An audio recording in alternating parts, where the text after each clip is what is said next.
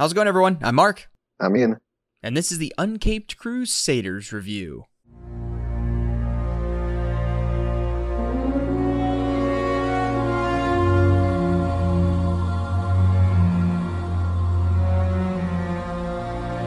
All right, welcome back.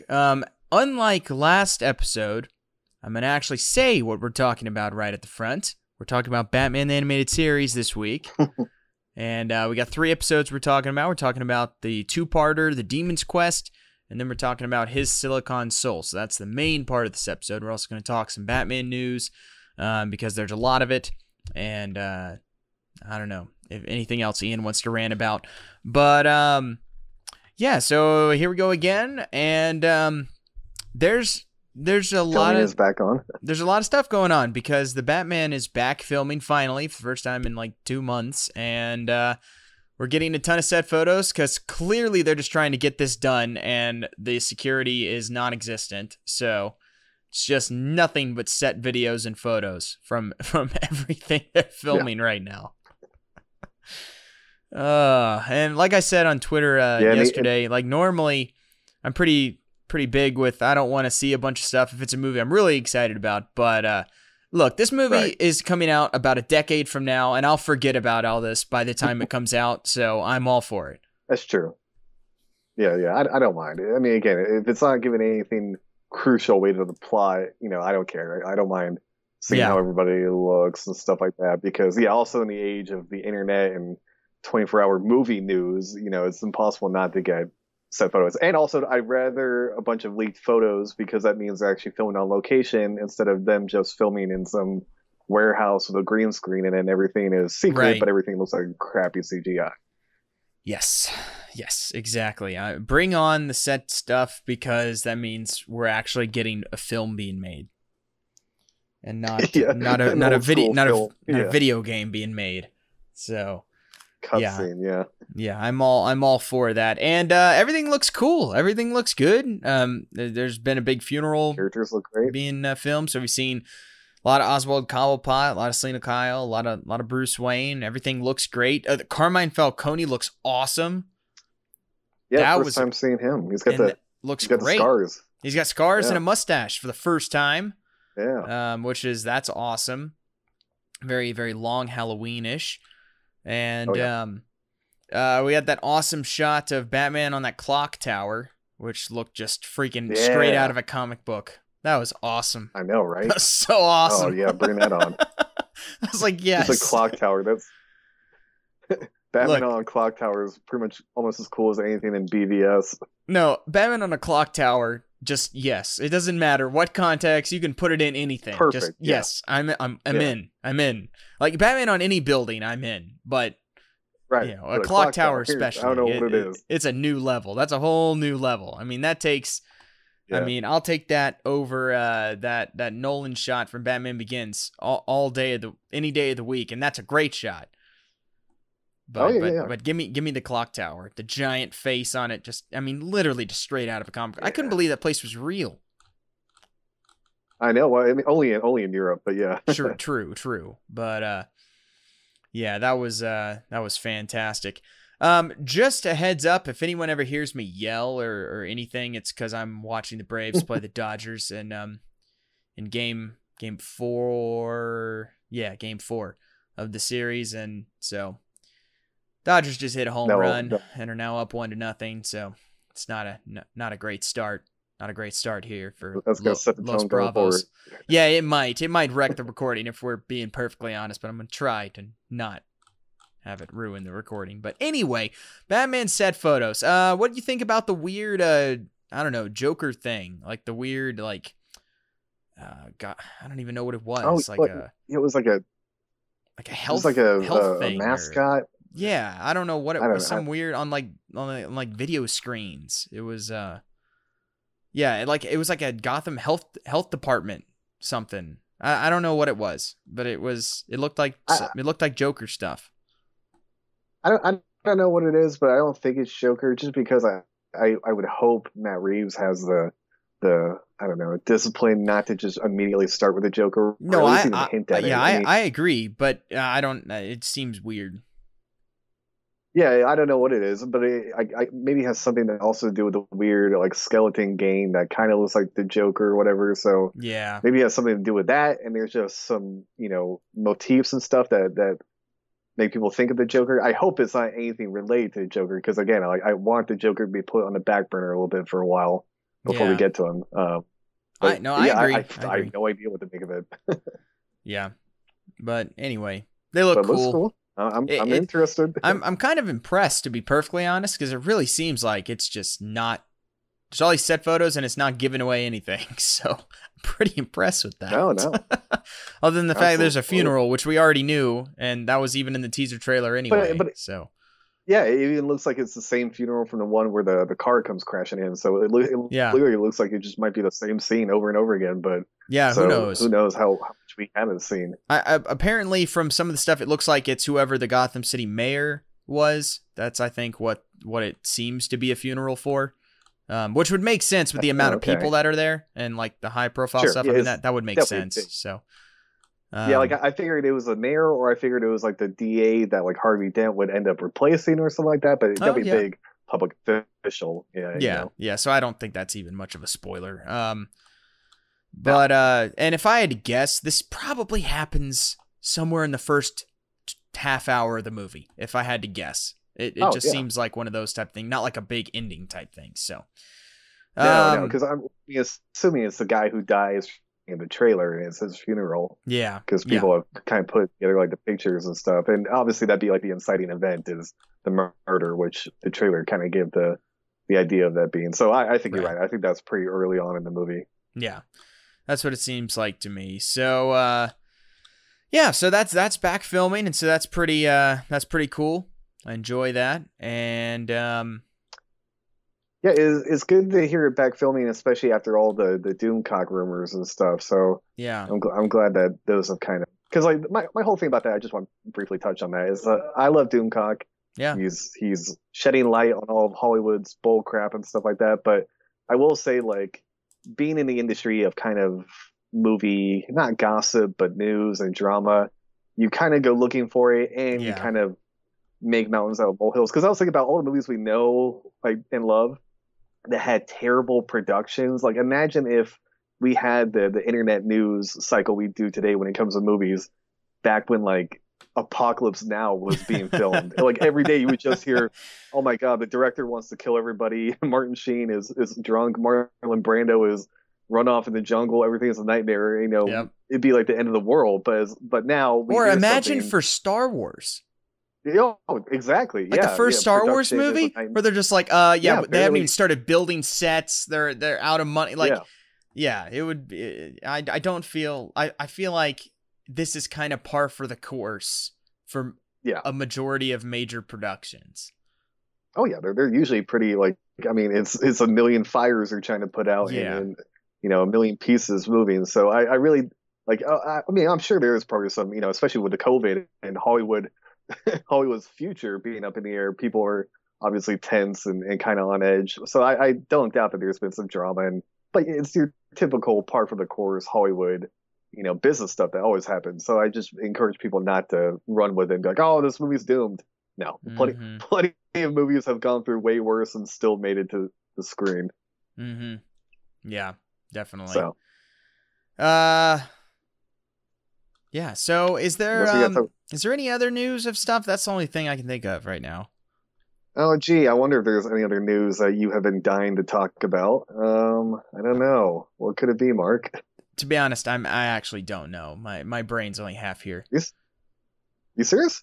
I You I haven't am heard about all serious. the you haven't heard about them apparently having Marvel talking to Tobey Maguire and Andrew Garfield about the big Oh, Spider-Man team up. I saw like a thing on Twitter, but I didn't see anything seemingly official of anything. So I just kind of was like, yeah, they've been talking about this for ever since Spider-Verse came out. So I just kind of Yeah, of course. figured it Well, was apparently they're just more of actually that. apparently, yeah, apparently they are actually have approached Tobey Maguire and they are Huh. in talks, but something I saw said he was being difficult, which I'm like, I don't know. I mean, I doubt he's being difficult, but I'm sure it's just like, you know, I mean, it's weird for him to come back to the role after how many years? 12? Yeah, well, yeah, 13 actually. But Yeah, yeah. yeah, I don't know. I don't know. I've heard. I feel like when that crisis, that CW crisis thing was going down, and they were just trying to get every name from any DC property that they could. I feel like that shed a lot of light on stuff with Michael Rosenbaum. And so I feel like it might be a situation like that. Like they're trying to bring so many people in, they're basically trying to bring them in for free as like favor type things. Because that's what they did with that crisis. They didn't pay anyone. They got them all to come in as favors. And Michael Rosenbaum was like, no, I'm not shaving my head and coming in for all this. It's like, no. And you're like, yeah, that's fair enough. And in hindsight, he was even more right because of how just he freaking horrible that was. Like, hats off to him. I mean, they took every beloved character and destroyed them for that. Just like it was straight out of something from Star Wars. And I mean, every single character, they just cut the nuts off of. And it was terrible. So I'm wondering if it might have something. I mean, obviously it's not going to be that much because it's a bigger movie, and obviously it would be different. But just along those veins of something like that, of them proposing it was more of like a favor type thing. I could see that happening, especially with Marvel, and especially now. Yeah, with all the money they've lost. I could see Marvel not only being cheap but also being kind of slimy and be like, "Hey, Toby, you're not really in movies anymore, and Spider-Man was your biggest movie, so you could really come back and light." And I could absolutely see that like offending him, be like, "No, I don't need you," and especially if you're going to pay me what, like $500,000 to come, get in shape for Spider-Man and do the song and dance. So like I can totally see him be like, no, you better let's actually get it in writing and meet with my agent first. Yeah. But I wouldn't put it past him to be like, hey, this is really for the fans.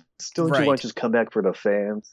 So again, I have no idea. That could be that could be completely wrong. I have absolutely no insight to anything. But just thinking about it, I could see that being a reason why there could be quote unquote difficulty with it. Sure. Just pure speculation. Because I'm sure Tobey Maguire knows that he obviously isn't going to be able to fetch the same price he was getting by the time Spider-Man 3 came out. He knows that. He's not oblivious. But I feel like he also doesn't really care all that much. Like, I feel like it wouldn't really matter. So, I don't know. It doesn't surprise me to hear that. That's basically what I'm saying. But would you be like, are you excited about the idea? I don't care. Like, I'm so over the MCU and their butchering of Spider-Man. I so don't care that, like, I don't care about any of these rumors or anything. Like, if it happens, to be honest, I might be a little bit more annoyed because then I'll have to care. And I don't want to. So it's like when Michael Keaton was going to be in The Flash. I'm like, God dang it, DC. Like, you slimy MFers. Like, I don't want that. Because I now I have to care. At least a miticum. Like, at least a little bit. I have to. Just because Michael Keaton's back, I have to care a tiny bit more than I wanted to. And so part of me just wants it not to happen. So I really don't have to care. Yeah, I get that. Well, you can see now where like the trends have gone to. Where at first it was a big team up movie like Avengers, and now we've segued to the big like alternate universe version team up movie. That's the big. Well, what does that tell you about the characters that they've been creating? That they have to bring back the old characters for people to care. I'm telling you, man. You're totally right. This is what happens when you treat these characters so poorly. I wouldn't be surprised if down the line, or if like the Flash movie comes with problems, like, oh, they're reaching out to Christian Bale to reprise his role. But I'm sure they will. I like how. I'm sure they would. But I like how like Tobey Maguire and Christian Bale are like, no, we did our 3 movies, we're good, we enjoyed it, we always came back and did the movie and got into the role, but we're done, we've moved on. Like I like that. I like how it's not just, oh, Robert Downey Jr. might come back in a future MCU movie. It's like, no. Please don't. No, please don't. Don't ruin it. Don't ruin it. Don't ruin it. I mean, people, again, like all the fanboys are losing their minds, but like I don't like multiple versions. I like one definitive I version that I also care don't like about I don't like and catering follow. either. Because now That too. everything's That's all being it just is. like, I'm all for the fans getting the voice for stuff, and I think that that's Right. important, and I like that Right. it seems to be stuff is partially at least going that way, even if it has to be stupid Zack Snyder. Like I like that in a way, but I don't like that This is at pandering. the expense of having to actually create something good, and that's what it's been. It's Yeah. all right. We don't have to Yeah. care. We don't have to actually make something good because we'll just do this. And Nostalgia. yeah, Yeah. and that I feel, and that's just you talk about a bubble, and that's what's been bursting Yeah. it for me, is just that attitude of, and that's what's been happening. It's a mix of that, and it's a mix of whoever the writers and studios are, I guess, are feeling like, I guess, are just getting bored with it. I think that's part of it too. And so they're just, all right, well, we'll change this, and we'll change this, and we'll change this, and we'll change Yeah. this. And I feel like that's part of why all that's happening, but I'm out. Yeah. I definitely feel like, yeah, for years, everyone was talking about when is the superhero fatigue going to happen, and they kept like, saying it was going to happen back in like 2015 and even before that. And now I feel like it's actually time where we can have that conversation, to the point where now we're having to, like, we're being nostalgic about the superhero boom of like the Right. early thousands, where we've gone that far back. Because yeah, I feel like everyone else is like, phase four, really? When you look at the whole, like, the releases, you're like, oh, okay, Shang-Chi, pass, Eternals, pass. Mm-hmm. It's really nothing to get excited about. So like, oh shit, how do we get people excited? Oh, bring back, all the fan favorite versions, and we'll do multiverses. Like, I No, feel bring like in good directors, aka exactly, James Gunn and Guardians of the Galaxy. exactly, and that's a continuation of the story. That's not just, oh, now we're gonna go back in time and do all this, weird cliche crap. Because like, I really feel like Marvel. Obviously, I think the Doctor Strange sequel is gonna be their big, obviously, jump into the whole multiverse, and I feel like Yeah. that's gonna be either the breaking point. Like, if it works, they can survive maybe a few more years, but I feel like if it doesn't, that will be the straw that broke the camel's back. Yeah, especially because if that is Sam Raimi, then and if they actually, let it be Sam Raimi, then I Right. think that definitely could be another Guardians of the Galaxy situation for sure. It definitely has that Oh, potential sure. to that, just because of how good of For a sure. director Sam Raimi is. But yeah, But if not, it could if it blow up tries in to their be too much face. and it tries to change too much, and if they try and micromanage it, which we know that they do 90% of the time, Yeah. then Yeah. it's obviously not going to work. So if they let it be like that 10% of movies where they've actually let directors do stuff, then Yeah. then I think there's a more than good chance it works. Just because of who's in charge, but we'll see. Because I didn't care much for the Doctor Strange movie in the first place, so to me, it's going to take kind of a lot for me to really care. Well, I like the first one, but again, after Endgame, I just don't really care about everything now. Like, the whole True, that's Avengers a big world part now. of It's it like, that too. was it. Yeah, Yeah, no, I like that's Doctor definitely a part of Strange, it. but Um, the story's over in my the book. character's So very uninteresting to me. So yeah. He works I've well, tried to obviously, rewatch off the of. movie a couple of times, and I never care enough. I'm always like, I'm bored. I just don't care about any of this. So we'll see. But Well, we anyway, shall, whenever that ends up happening. the other thing we can talk about is there's a new Batman movie out, kind of. Oh yeah, this completely flew under my radar Yeah, I knew about somehow. this, but I knew about this Thought when it I was heard of it. announced, and then I forgot about it for a while, and then it was out, and it was like, oh shoot, probably need to watch that. But for the first time, again, I own every Batman movie that's ever been made, but I really don't want to get this one because it's just the same movie. This is how desperate they've gotten now. Is You seen it? no, I haven't watched it yet, but it's.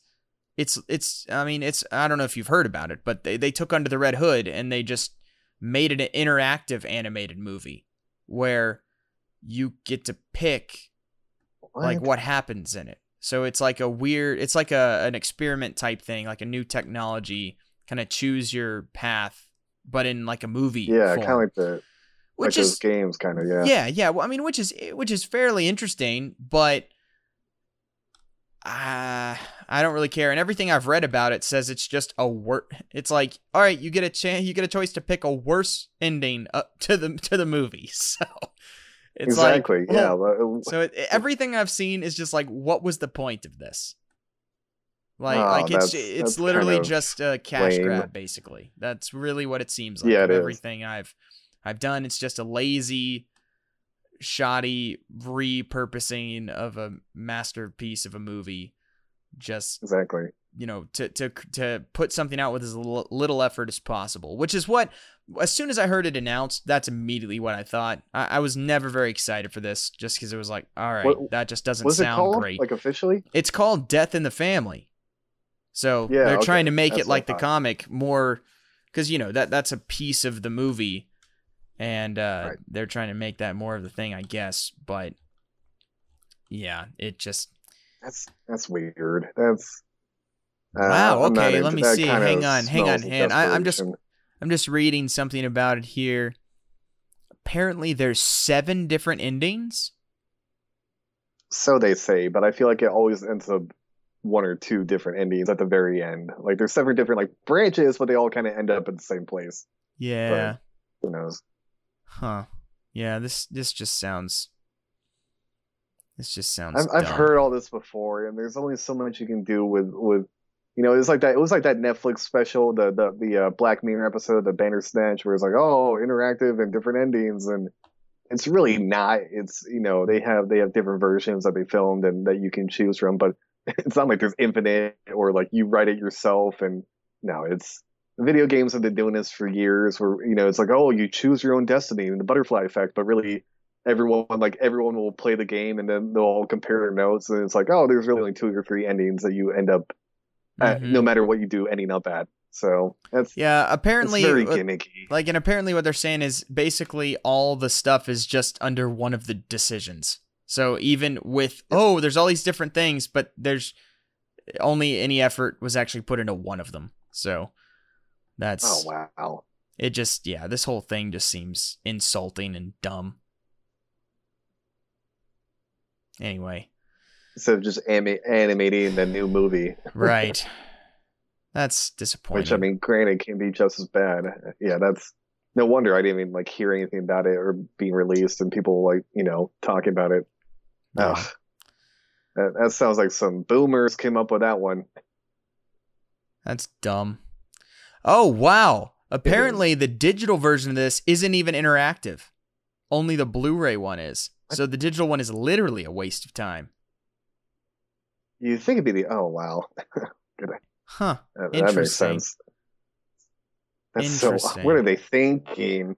God. Wow, that's terrible. Especially it literally in this review it has just giant all caps. Do not buy the digital version. Wow, that's dumb. God. Yeah, this is just lazy and insulting, man. It really is. I'll still buy it. And I hate it. Oh no, please don't. Dude, please. Look, I bought. It's not even a movie. I bought Batman vs Superman, brand new. I know you did. And I didn't buy Justice League brand new. That one took a little bit longer, but I did buy Batman vs Superman brand new as soon as it came out. So it's like if I stoop to that low, I feel like I have to get this now. But this is even a movie. You can't even call this a movie. This is like a dumb. I remember old Disney Disney movies on their DVD menus had stuff like this where you could play interactive games and stuff, and that's pretty much what this is. But they somehow made it into a almost feature length, not even film, and then sold it for Blu-ray for $20. Yeah, that's fair. That's fair. So you don't even have to buy it because this is not a movie. If you can quote unquote choose what happens, it's not a movie. Yeah. It's a really crappy video game. That's all it is. Just watch Under the Red Hood. It's a masterpiece. Just watch that. Yeah. Why would you ruin that? Dude, I don't know. But everything's being ruined. Wow, now. If that's not a pretty accurate metaphor for the DC animated universe right now, or at least DC animated on film. That's just my that's just where I would pull out my the gif of my Sam the American Eagle gift of is nothing sacred. That's one of those. That's one of those moments for sure. Yeah. Oh man. All right. Any other news to talk about, Ian? I have no idea. No. Do we just want to give our brief thoughts on the finale of The Boys real quick? Oh yeah, that's what we. Yeah. That's true. Yeah, finale. That did happen. The finale was good. Again, the whole thing really Yeah, picked up, and it really was another thing where it's like, yeah, it just binge it. It's made for binging. exactly. Made for Yeah, binging. Sucks week to week. help a lot. Yeah, the last two episodes significantly improved the entire season as a whole. And it Yeah, showed that they had a plan, they had somewhere to go, and there ended up being a story there. So that was yeah. fine. I enjoyed it. Not even close to as good as season one, even with everything, obviously, but No, still but also good that was and good enough surprise where hit. it's like and good enough where it's like, okay, bring on season three. I'm I'm Oh I'm yeah, I'm yeah, down. So yeah. I'm yeah, definitely gonna watch season three. I mean, definitely watching this show, you realize that there are really two pillars holding the entire show up, and that's yeah. Homelander and Butcher, Right. and Well, they're but that was really always the all that case. matters. So that's not like a Sure. surprise or like, oh, they tricked it. It's that's nothing. I mean, that's always been the case. And No, I'm no, impressed with how much they've stuck with it, to be honest. yeah, but also like in the comics, like really, Huey is the heart of, well, not really the heart because it's very dark comics, but really the focal point of the comic books, that the character you follow. And really here, everyone's like, no, no, give us Carl Urban or Homelander, and then if we can't have them, I guess some of the other characters, and then at the very end, give us Huey. But but no, but as long as Homelander and Carl Urban continue being great, it's like the show will at least still be always I'm not entertaining. gonna lie though. Say what you will about the Huey character, and I know how much you don't like it, and I know how worthless he was for most of the season. So much so they actually had to mention it. Um, Yeah, but man, I really like what's his name? Jack Quaid. Jack Quaid. I couldn't remember what his first name was. I like him a lot. And I think I'm really impressed with him being able to play a character like this because he's so not that type of character. Like he's a big dude, like a big jock Yeah, type it is. dude. Oh, And it's so weird that he's able to channel this wimpy, pathetic character so well because it's so not what he's played before and ever really been cast as that I've seen, really. So that's I'm really impressed that he's able to pull that off. that's funny because I'm the opposite. I like the character of Huey, but I don't like in the comics, especially his role in that. But I don't like Jack Quaid as Huey because in the comics, literally Huey is written and drawn off of Simon Pegg. Literally, Right. the Yeah. Yeah. creators Yeah. of the comic made that character, which is funny because then they do a little Right. homage by having him play Huey's father. But yeah, I don't know. I feel like it's kind of how Jack Quaid plays him that I don't like, but that's just Maybe. me. I mean, I'm not necessarily even saying I like the character all that much, but just I'm impressed that he is able to do that. Like it's so Oh, sure. not. Yeah, I get what you're saying. I think of him like in the Hunger Games where he's playing like one of the career tributes. Oh, He's this yeah. big imposing dude, and then now he's Yeah, playing he's not this.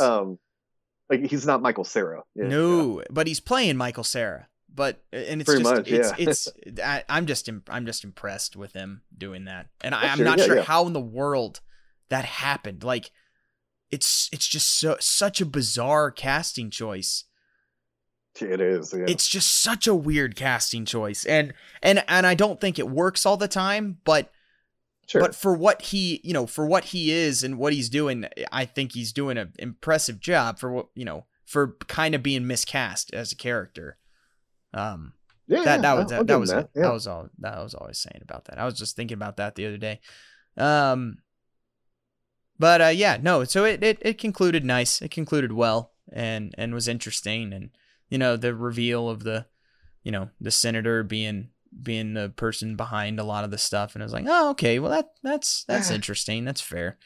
Whatever. I like that, but again, I worry about them burning through storylines because I thought the whole like Church of Scientology was going to be a big part. I was like, oh crap, they're even able to boss Vought around and have Yeah. huge influence. And then obviously that's the famous actor Goran something. So it's like, okay, cool. We're gonna have like now two basically powerhouses of Vought and this crazy church, to deal with. And then again, boom, that storyline's gone. Which, granted, the whole Yeah. senator turning out to be crazy could be interesting as well. But I worry about how quickly they get rid of some of these storylines that could give them or give their characters something to do in the Right. downtime, you know. And they've, So we'll see.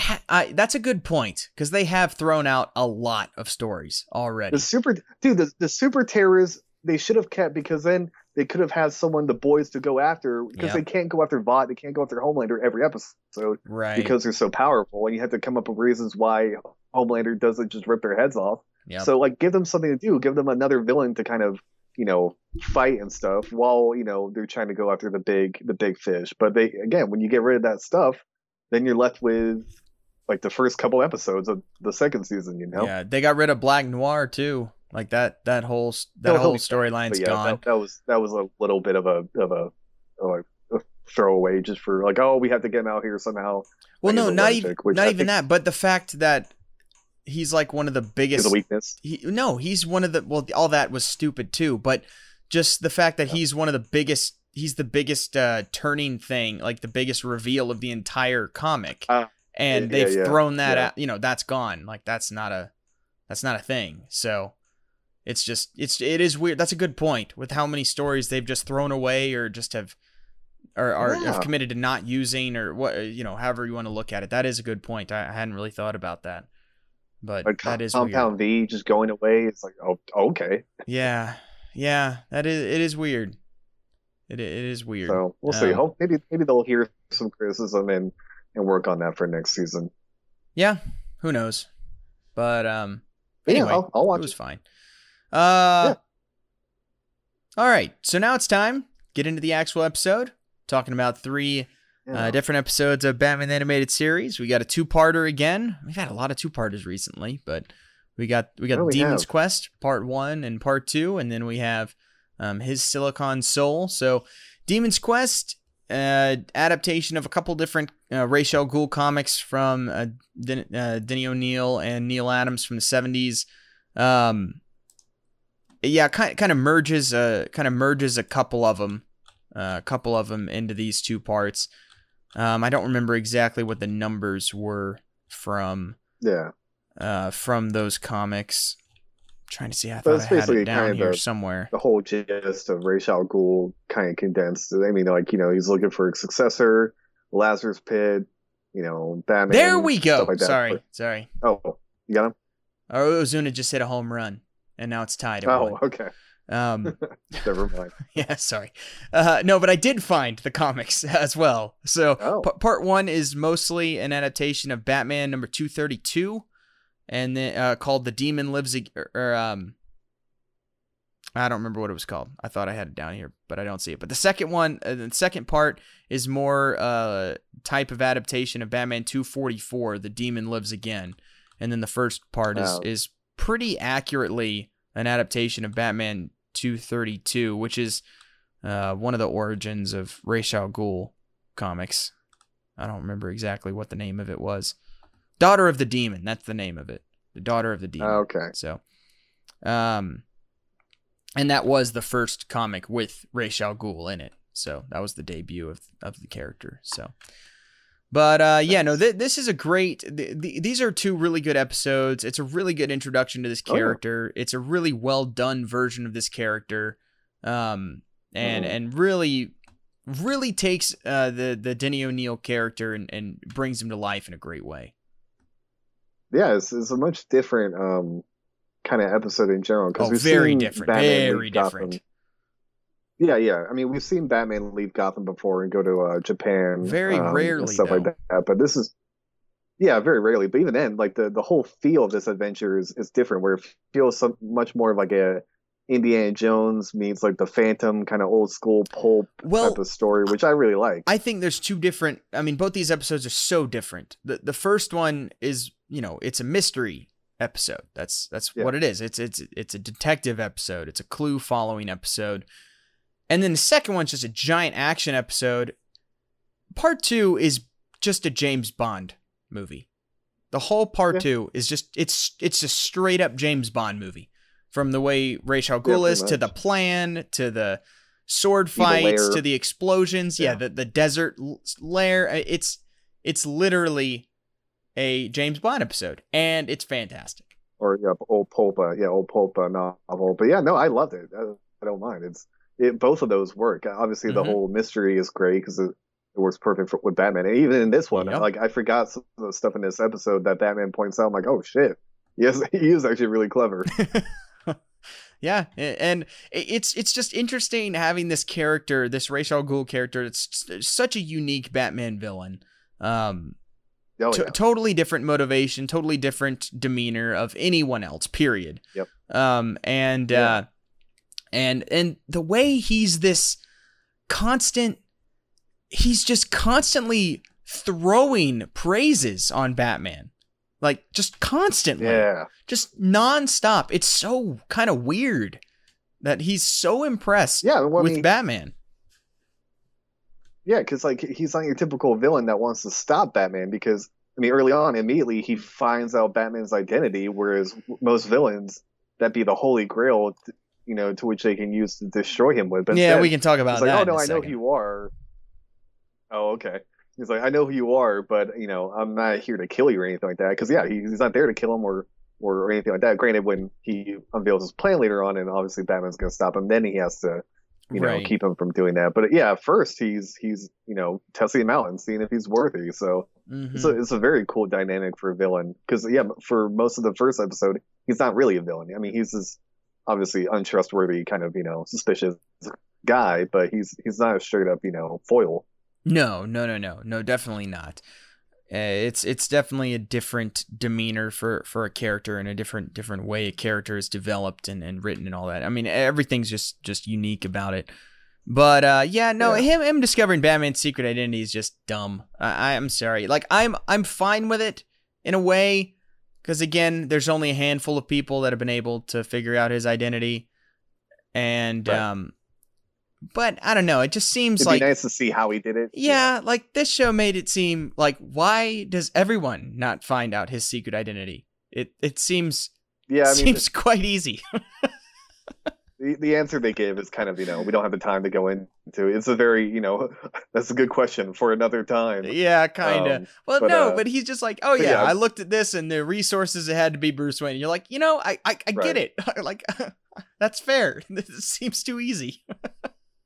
Sure. Yeah. They could have just, shown how he did it or told how he discovered it in a more cinematic way, I guess. Yeah, but it definitely was not the focus, which I don't know, is fine, whatever. No, But no. And again, and Ra's al Ghul has been the one to know Batman's identity, obviously, in the past. And again, I like right. how even when he does know, he's not constantly like, oh, well, now I know I have to use it to destroy him. It's almost like, in many ways, his identity is safe with Ra's al Ghul, but obviously you find out later on Ra's is not that safe of a person. But Right. no, I've always liked that about Ra's al Ghul. That's why he's always been one of my favorite Batman villains ever. Yeah, no, I totally agree. The other thing I think is kind of weird with this episode is, why does Batman go along with any of this? Well, I guess at first, he's trying to find Robin, but once he finds Robin, I guess, but he's kind of deducing everything on his own. Why that's is true. he Because like following with Ra's al Ghul? Every single part of it, Ra's al Ghul is not doing anything ever. He's just tagging along as Batman is doing this. And why is he allowing it? I mean, especially when he knows that he's behind it. I don't know. It just seems like he doesn't need to be doing that.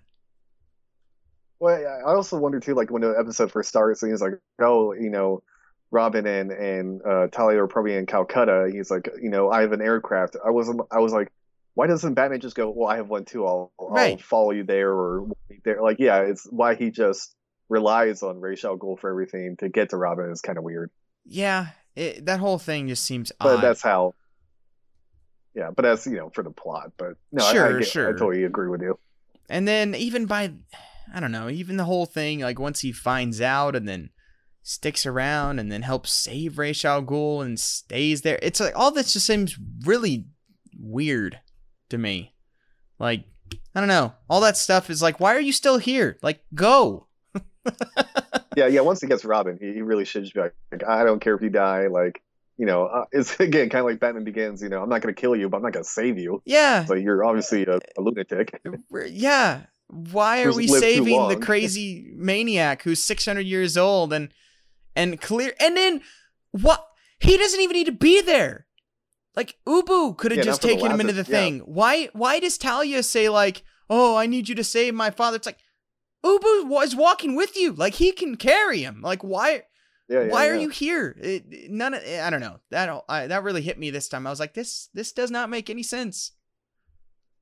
It's still great, though. But yeah, I mean, sure. Technically, yeah. I mean, Batman should just walk out the door and be like, no, you're good. We need something to talk about, Ian. We can't just be like, the episode's great. Goodbye.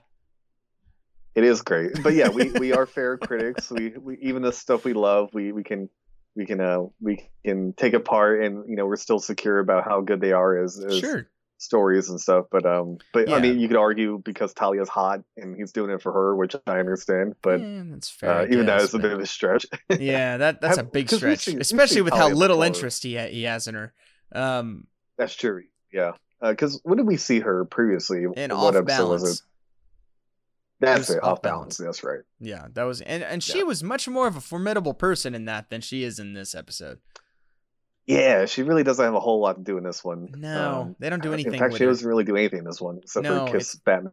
She's literally just like a prize to be won. Like, she's literally just like an incentive of, oh yeah, if you join me, I'll throw in my daughter. It's like, Yeah, it's kind of. She kind of fell off in importance here. Yeah, because he even says, I need a man to take over my spot. It's like, you have a very formidable and intelligent daughter, well, as we know, he's clearly a racist and sexist person, so, I mean... Granted, he's 600 years old and times were different. Right, I'll give him a pass. He's also a bad guy, very old. So, That too. That's fair. But, yeah, just that was... interesting anyway, but yeah, no, I mean, these are great. The second episode's so much fun. I mean, it's so much fun. It's just nonstop action, just explosions, it's gunfire, Batman being sneaky, awesome, fighting. and somehow that dude not realizing that that's a different person riding that camel. Oh yeah, that was pretty funny. And yeah, and and then the amazing freaking Robin Hood sword fight. Just, I mean, it's just amazing. Come on, going up the stairs with great. The fire in the background. The animation in these episodes is beautiful. It's it's a Tokyo movie, Shinsa Company, which, I mean, they're one of the better ones that works on the show for sure, and it shows, especially in that second episode. Like, just the orange sets and it looks awesome. It looks so good. Again, this episode feels epic and it's awesome. Most of the episodes obviously have a big set piece at the end, but this one, especially, it feels like your old school big Bond showdown at the evil villain's lair that always ends up getting destroyed. This episode goes, yeah, for sure. And this episode goes so above and beyond any other episode we've seen before, as far as stakes, man. I mean, the stakes in this are just. Yeah. High, I mean, literally as high as they could possibly be, and that's just and it but it works in this instance because it's different. Like, it's different. It's not like every superhero movie where we have to have the entire world at stake. That's not the Batman character. Batman is not a save the world character. Batman is a save Gotham City character, a save one person character. He's that, and so. Then when you do throw something like this in, it really has a lot of weight to it. Because you're like, no. He's in the middle of the Sahara Desert trying to stop a cataclysm that's going to destroy almost 3 billion people. Yeah, and again, he's no Superman and doesn't have any of these crazy abilities. It's literally just one guy. Doesn't even have his utility belt. No. He has to somehow find a way to save half the freaking population. And really, he just throws a sword at it, and that just stops the whole very machine. Easy, it is kind of easy. I mean, Ray Sarko was kind of asking for it, for being honest. I mean, you got to at least put a shield around the antenna or something. Right. And I like how the satellite falls out of orbit as soon as it activates. It's like, oh, now I'm affected by gravity. Yeah. Oh, this was funny to me too. But no, but these 2 episodes, they're great. The mystery aspect is very interesting. That's always fun to see. And then at the end when that's always great when the character then reveals all the clues that he found along the way that you didn't notice when you're watching they actually like line up and make sense. It's right. Great. Yeah, that was and it's like actual good clues. It's not like kids TV show a lot of times off camera you didn't see, right? Or it's just like very painfully obvious stuff. Like it's actually well done and well concealed in this for the most part. I totally forgot about, or I didn't pick up on the fact that when he goes in and fights the Panther or whatever, that before that, Ra's al Ghul always had to be in front of him, but in this case, like, oh no, you go ahead into the death chamber. Yep. I was like, oh, that makes sense. Yep, that and the him knowing that Robin was kidnapped on the same day as Talia, and like all those things are it's clever. It's actually good writing. It is. Which, I mean, makes sense because it's basically a straight up adaptation of the Denny O'Neil story. So, I mean, that's why the writing works, because you have arguably the greatest Batman writer of all time, behind this story, which R.I.P. to Denny O'Neil, who just passed away like a couple months ago, month or 2 months ago. Yeah, not even a year. Yeah. So yeah, it just further shows, and it's just another thing that's great, seeing the genius of Denny O'Neil's writing, especially brought to life like this. Not enough people know him. I mean, he should be a name like Stan Lee and Jack Kirby and guys like that. No, 100%. Because, I mean, he's about as... If there was a Mount Rushmore... We've talked about this before. There's a Mount Rushmore of Batman people. I mean, he's on it without a question. I mean, he's arguably... Oh, for sure. Either the second or third most important Batman influence of all time, behind Bob Kane / Bill Finger. Yeah, Bill Finger, and then who you kind of have to put together, and then maybe Frank Miller just for The Dark Knight Returns. But as far as the impact, I mean, Denny O'Neil single-handedly, not in as far as mainstream goes, but comics wise, basically just completely created the Batman character that is the Batman character today. I mean, he is responsible for it. He is responsible for longevity, for everything that we think of as Batman, other than the origin stuff, which obviously was Bill Finger and Bob Kane. I mean, but he took the character from the goofy 50s and 60s character back to the tortured vigilante Batman that we know of. I mean, that was all Denny O'Neil in that 70s work. Yeah, that he didn't go from freaking 66 Adam West or the old school Batman to the Dark Knight Returns immediately. It's like, no, there was a whole legacy in between of longevity and continuity that Dean O'Neil freaking gave us. So yeah, we take for granted, and it shows how good it is. Yep. Yeah. I mean, and then not just that, but also the fact that he's the person who then ran DC Comics, all the Batman stuff in DC Comics for decades, through the 2000s. And so all that stuff, all those great Batman stories from the 80s and the 90s and stuff, a lot of that was while he was in charge.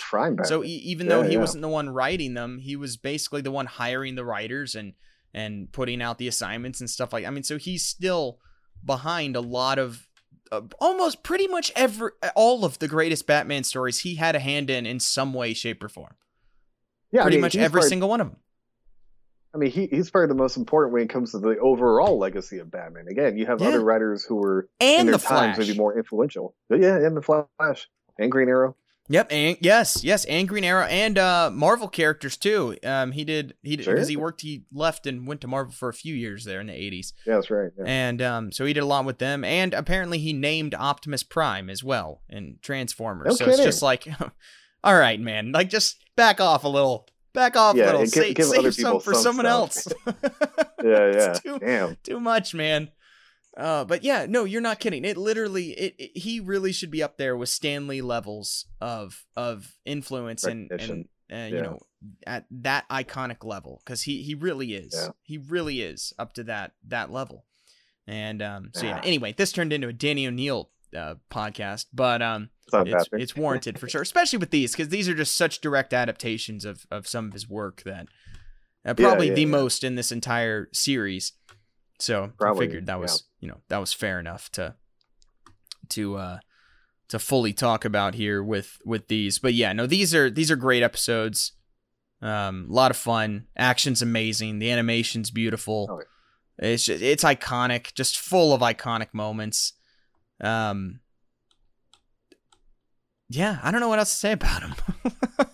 I think we touched on everything. Yeah, I just love how epic they are, and this one actually warrants a two-parter. Some of the two-parters have been a bit of a stretch, kind of done for maybe just because we got to fill out the season. But this one definitely was. It felt like an event, event episode that you have with TV. Another thing I didn't think about, but in one of the articles I was reading was mentioning the comparisons with the Lazarus pits to the Joker.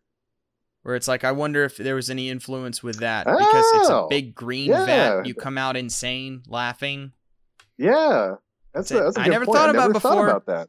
It's an interesting thought. You could two of his most formidable and best villains kind of have a similar kind of occurrence. That's very interesting. I like that a lot. Even one more thing to like about Ra's al Ghul. Yep. Nice. Shout out to the Tor article about this. I read these for all the episodes. These are the people that did these Tor articles for every episode of Batman the Animated Series and every episode of the Batman 66 show. Really well done. Really well done. Very, very in depth and they're very helpful. But yeah, this guy, Stephen Padnick, was the one who mentioned that in this article, and I never thought about that. Can't believe I never put that together. Yeah, wow. I didn't either, but it's interesting. And also, he added a note where he's like, "How come no one's ever done a story that reveals that the toxic chemicals the Joker fell into was an attempt at creating a Lazarus pit?" That could be really. That would make a ton of sense with the Joker and him being mad, him having some sort of extra strength and not dying ever. Totally. I'm just saying, it's an idea. Got it. Get on it. We need comics. Comics need better stories. Let's go. They do. That's a great idea. I'm surprised this ever happened in the comics. At least that I know of the Joker being put into the Lazarus pit. Because God, what would happen to him if he came back somehow even more insane? That would be interesting. Wow, I'm surprised this never happened. We need to copyright that quick. Well, we can't. I mean, this is this guy's idea. I know, but. Yeah. But yeah, someone needs to do that because that's a great idea. All right. Anything else to say with the Demon's Quest episodes? No. They've always been top there in my favorites. Usually probably top 10 for me. Sorry, I totally forgot, and I feel like an idiot. What? We hadn't even... Okay. David freaking Warner. One of the greatest voice performances in the show. Yeah. Period. Like, it is top 5 instantly. Like, he... Yeah. I mean, obviously, he's amazing anyway. I mean, he's a great actor, but good gosh, him as Ra's al Ghul is just stellar. Like, just outstanding. Yeah. I like Jason Isaacs a lot in Under the Red Hood, but yeah, it's hard to compete with the OG and David Warner here. This guy's voice is so menacing. It's so perfect for this character. And because again, you got to think about, there's a lot of talking in this episode. Oh yeah. And there's a lot of Ra's al Ghul just kind of blabbering about nothing. Yeah. But you never think about it because David Warner's so good at delivering. Yeah, he's got that commanding presence. You never get bored. It never feels like blabbering, even though when you think about it, a lot of times it kind of is. But it doesn't feel like it because he does such a great job. Yeah, very, very sinister. It works. Yeah, so I had to shout that out. I was mad that I hadn't mentioned that before because he's just both failed. I'm glad you did. Fantastic. David Warner, outstanding vocal performance in this. And then obviously, the mainstays are always good with Kevin Conroy, Logan Lister. I mean, they're always great. But yeah, these episodes both have 8.4 ratings on IMDb. So high-rated episodes. Yeah, I'm surprised it's not higher, to be honest. I really am. Yeah, usually they're typically like 8.7 or somewhere around there. Yeah, I am surprised they're not a little bit higher. I think it probably warrants. I'm calling BS on that. But not low rated episodes. No. So yeah, those are Demon's Quest. They aired on May 3rd, 1993, and then May 4th, 1993. So Big shout out to that. There's not really any trivia or anything with these, at least the stuff that I could find. Yeah, not really. No. You would think with a big two-parter like this, but wow. You would think, but no, there's not. All right, so moving on to the next episode, which is His Silicon Soul. Now, I was pretty surprised, Ian. This episode has surprisingly high ratings. I do not like this episode. Really? And a lot of people do. I remember now. What's the rating? It's an 8.3 on IMDb. Okay. And that's a 1 point lower than the last two that we watched. And I don't particularly like this episode. Really? Not really. This episode just is boring to me. Yeah, I mean, it definitely isn't that exciting. But what I will say, because I remember, now this is being one of the episodes I never really went back and watched. Right. But upon rewatching it, there is actually more I can appreciate about this episode, especially at the end. But yeah, kind of the episode as a whole. I feel like this episode is just from the very start, it's just trying too hard. And that's just it just comes off like that to me. Like it's just it's just trying too hard, but not being very interesting in what it's trying. And it's trying to go too deep, too fast, with too little explanation, too little backstory. Like you can't do what they're trying to do in a 22-minute episode. Like you can't. It doesn't work. It's too high. It's too high bar for this amount of time. At least I feel like. But it's not that they can't do high bar stuff, because they have, and they've done it really well. My favorite episode of all time is probably the highest bar they get to in any of these episodes, with Perchance to Dream. And I saw a lot of comparisons to that episode, which I get. What? No, I mean I get it in a way, just because of the like I said, the stuff it's tackling, the themes and stuff are so much higher than most of these episodes are. And I get that, but I don't know. This episode just lags. Everything about it lags. And it's all about, the whole Blade Runner thing of machines and being, alive and all that stuff. But yeah. And I don't care about that. Like, I've never cared about that. Like, machines are machines. Sorry. I don't care. You can't get me to care. That's a lie. That's a lie. There's only one time you can ever get me to care about machines, and it's R2-D2 and C-3PO. And that's it. That's where it begins and ends. Sure. Those are the only machines I care about. I just, it's just a thing I just don't care. And so that's part of the reason why I never was a big Blade Runner fan. And this is kind of more of that. And the whole machines and, do they have souls and all this stuff? And it's like, I don't care. Yeah. It's a robot. I don't care.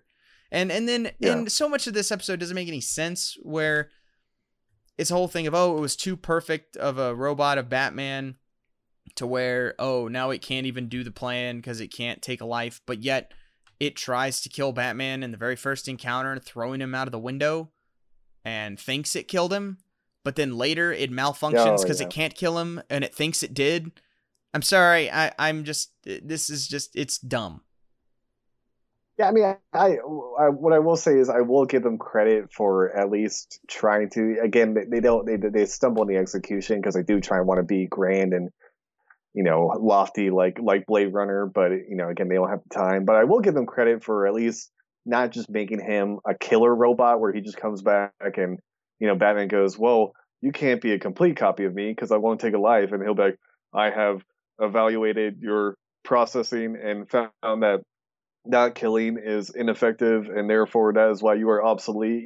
Something stupid like that. So I at least give them credit of the machine and copies him in every way, where even it respects his not killing principle. But yeah, like as you mentioned, he tries to kill him at the greenhouse. He tries to kill him a bunch of other times. And then I gotta say, what does Batman grab when he falls into the tunnel? Is it just a random pole with a light on it at the bottom of that pit? Like, what is that for? It's like he put that there knowing the situation would eventually happen where he'd had to fall and look like he fell, because it's literally just a pole but with a light bulb on it. I guess. I was thinking the same thing. What is this?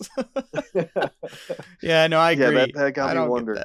I don't get that either. But also another cool thing about the episode, it was cool having a fight in the Batcave and actually getting to see kind of all of the Batcave and just how big and like lab and stuff. Where usually you only see like maybe the hangar or like the where he pulls up in the Batmobile and then of course the computer. But so it was cool getting to see the whole thing. But yeah, it definitely wanted to be much more. And anything, obviously, as we've seen, anything regarding what's the name of the computer program? Tarmax or something? Hardak. Did you say Hardak. Tarmax? Yeah, so I can't remember. What is that? It sounds like it. That's what a plane takes off on. Yeah, I know. But yeah, kind of as we've seen, anything involving that, not really the best when it comes to story ideas. No. So again, I get what they were trying to do, and I respect it to a degree, but it personally, it's just a story that is uninteresting to me, and that's not just this episode. Like just the argument of machines and souls and what's living. I don't give a crap. Like no, they're a machine. Period. I'm sorry. Don't care. The Iron Giant, everyone loves that movie. I'm like, I don't care. I'm sorry. I don't either. I don't either. I'm a robot. I'm with you. I don't care. You can't get me to care about something that is not alive. Like he should be going up there and taking that nuke. I'm like, right. That's like the stupid holdover maneuver. I'm like, put a droid behind the wheel. Why are you sacrificing? Yeah, we don't need That's what they're there for. Yeah, that's not. We won't. Please. Yeah, so that's part of it. So part of that is just preference for me. Like I know other people enjoy that a lot, and that's fine. Sure. For me, don't care about the story in the first place. And then on top of that, it's just there's just not enough room there for them to work with the amount of level of stuff that they're trying to do. So again, impressive. It's to me an example of they tried to fit the whole cake in their mouth in one bite. And it's like, you know, doesn't quite work. Maybe if there was, to be honest, this is one of those where, again, I wouldn't care because I just don't care about the story in the first place. But if there was ever one for like a two-parter, like this is another one that, like this one more so than the last Hardak one, I think could have been better as a two-parter. The other one did not need to be a two-parter at all. And this one could have benefited from that. Yeah, I mean, look, we have praised the creators and writers of this show. Adventurous and being experimental and really going out there and trying new things. And as we see, they just don't always work. And this is just kind of one of the cases. Yeah. The best part of the episode, I think, is with the machine and Carl Rossum when he goes there and Rossum's trying to convince him that he's just a machine and all that. I thought that was a good scene. That was well done. I liked that. Oh, yeah. I liked that a lot. Yeah. And then, like you said, the fight in the Batcave is great. The stuff with Alfred when the robot first comes over is good. I mean, again, there's some good stuff in the episode, but just, as a whole, of course, there always is. It's just, it is what it is. Yeah, and to be fair, it's kind of hard to follow up the previous two episodes, especially with one like this. Is how do you compete with the epic sword fighting Batman and Ra's al Ghul versus am I human, am I sentient? Yeah. Yeah, I agree. It's kind of a tall task. That's for sure. Anyway, so this episode aired on November 20th, 1992. Again, the airing of these episodes is just weird. Like, it's just so weird. Random. It's like years. Some of them are literally like years apart. It's very odd. But this has an 8.3 on IMDb, like I mentioned at the beginning. So I think a little bit, maybe a little generous with the rating, but I'd be fine with that rating if they bumped up the Demon's Quest rating. Yeah, it's kind of annoying that it's so close to the other one. I agree with that. I agree with that. Because Demon's Quest should be way up there. Yeah. All right, let's see. Is there any real trivia for this? Well, I guess just the fact that this is so close to the Terminator plot, but we already talked about that back with the other Heart of Steel episodes, how it's basically just Skynet and Terminator. This is still just kind of continuing. Yeah, this one's way. But this is more Blade Runner. I would say is way more Blade Runner than Terminator. Yeah, this is more Blade Runner than Terminator. Mm-hmm. Yeah. Nope. Totally agree. And yeah, that's pretty much it. But But the movie, which we've talked about before, has William Sanderson and Carl Rossum as well. Or William Sanderson is the voice of Carl Rossum, and he's in Blade Runner. So, which we talked about. Yeah. We talked about that before in the last episode too. So that's fair. Yeah, it's no coincidence. Right. Yeah. So, anything else about this episode, Ian? No. I will say again, upon rewatching it, it's not as bad as I remember, but yeah, it's definitely not. It's definitely one of the weaker ones. But yeah, as the show shows, no matter how kind of anticlimactic or subpar the episode might be, there is always still the bright spots that shine through, and obviously it's the voice acting, but then it also could be little stuff of just showing you new parts of Batcave, set pieces, ideas. Again, the show, even when it misses, it still somehow hits in the way. Yeah, no, even the episodes that are maybe a little bit subpar are still solid. Oh yeah, still effort. Mm-hmm. Yep, definitely. So yeah, that is his Silicon Soul. And we'll be back in the 66 show next week. But when we do get back to the animated series, next 3 episodes, we're going to cover are going to be Fire from Olympus, Read My Lips, and The Worrymen. So, you know, Read My Lips is the best one out of those for sure. And so that'll be. I was gonna say that'll be interesting. Obviously, seeing the ventriloquist is that's another character that's written way above what anything should be written in the show. Like, if we're being perfectly honest, it's like how did they get away with writing a character that complex and that deep? Yeah. In a kid's show, like, it's pretty insane. If we're being honest. Hence the fact, like, pretty much no one has tried to use that character since, like, other than in some comics. Like, it's such a hard character. You can't blame them. And so yeah, you can't blame like movies and stuff for being like, oh, how do we pull this off? Yeah, so that's what we're gonna cover when we come back to the show, and then we get Fire from Olympus, which I'm not gonna lie, kind of a guilty pleasure episode. And I need to rewatch it. Maxie Zeus is hilarious. Like, I'm a big Maxie Zeus fan.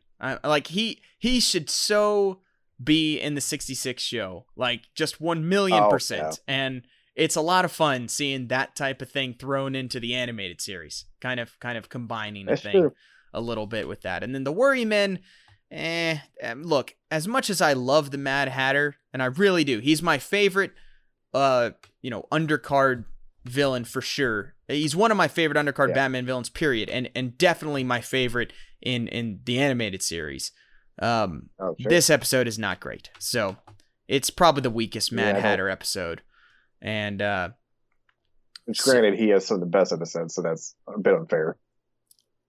Yeah, no, he's in my number 1 episode, so yeah, cool. I mean, that's fair. But yeah, those are the 3 episodes we're going to talk about coming up when we get back to the show. But next week, when we're back in the animated series, we got the Clock King. That's who we're covering. Nice. We got the Clock King's crazy crimes, and the Clock King gets crowned. So again, no rhyme. No rhyming. How can you not rhyme something with crimes? Like, it's Clock King. Seriously. Time. Like, time rhymes with crime. Come on, dude. How did you miss this? Oh man, it's like the easiest one ever. Cannot be bothered. What is wrong with these people? Like, the laziness drives me nuts sometimes with the people doing this. Come on, man. Like, hopefully the episode's not lazy. Yeah. Anyway, but that'll be fun seeing the Clock King. I'm all for seeing that. I don't remember these episodes, so I'm excited to watch them because I really don't remember them at all. So that's I don't remember the Clock King much in this show, so I'm looking forward to those. So that'll be the next episode that we do. We'll be covering those 2 from Batman 66. All right. Any final thoughts, Ian? So now I think we covered everything. Nothing I want to. I hate you, LA Lakers, and your fan base. I wish that he had won. Jimmy Buckets. What can you do? We all do, Ian, but there was no chance. If we're No, being there honest. wasn't. But and of course, if the Heat had one, that could have started a change in the NBA. But no, we're just gonna stick with the super teams. Yeah. But Yeah. whatever. This is not Sadly. a sports podcast. No, I don't care. Ronald Acuna Jr. looks like just got hurt, so that's not. No. Oh no, he's staying in the game. Okay, thank goodness. But still, that's scary. God. Anyway, all right. Follow us on Twitter at Uncaped Review. And that's where I post all the links to the episodes and everything. We're also on Facebook at the Uncaped Crusaders, but I don't do much there, to be honest. You can follow me on Twitter at MarkyMarkBrand. You follow me, Ian Bark. So do that as well. And that'll do it for this episode of the Uncaped Crusaders Review. Thank you guys so much. Again, I'm Mark. I'm Ian. We'll talk to you guys next time.